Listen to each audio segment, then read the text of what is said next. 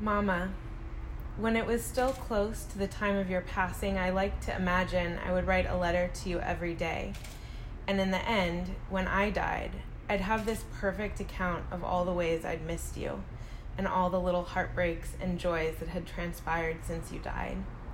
But I didn't. I wrote a lot. I never stopped writing, actually, but I stopped writing to you. In some ways, it's because I started to feel you everywhere. You know that old joke that we're all just afraid we're going to become our mothers? I mean, I feel like I actually just am you. No way around it. This year will be 11 years. 11. It feels impossible that you could be gone so long. The thing that always gets me is that I cannot remember the sound of your voice. I can't remember your laugh. I don't know why. I can feel your hands, your body, your hair, but your voice, it's the hardest. I wish I could hear you laugh because maybe then I could remember what it was like to be happy with you, not just to be with you in death. I can't remember your laugh, and these days I've given up trying to imagine what you'd say to me if I told you all the things that have happened in my life since you left. I've given up trying to imagine what you might think of me. Even though I was 24, I was so far from adult. I thought I knew so much then, and really I just knew maybe two things. I knew how to love you, and I knew how to have my heart broken. And then I learned how to lose it all.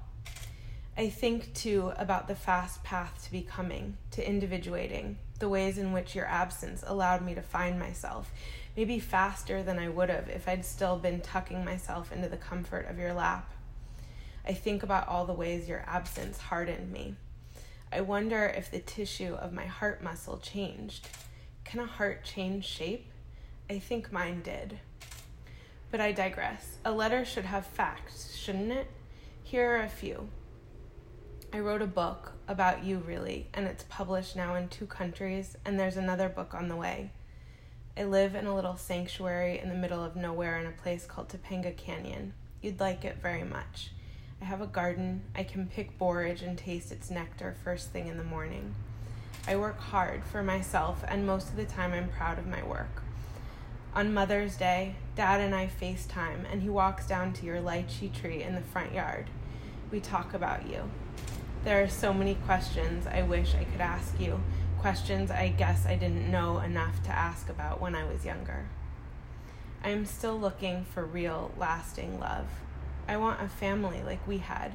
I have shed so many tears over so many shitty men. Our government is full of them too, but I see a lot of hope. There are things happening you might not even believe. There are essential oil stores in the mall now, and more women in Congress than ever before, and we almost had a woman president. I think of Grandma Flory whenever I say that, of her being the first female president of Temple Bethel. I think about the matrilineal power you taught me. I think about everything you made with your hands. Oh, and I should also say, Kathy died. But you know all this, don't you? Anyway, there are some facts, and this too. I feel very profoundly lucky most of the time. You gave me such a good life, a good start, but I still wish you were here. Send me a good man, will you? I love you always, me.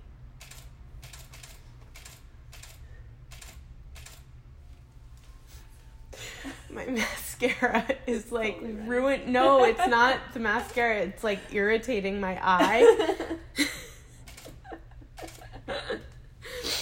Oh my gosh.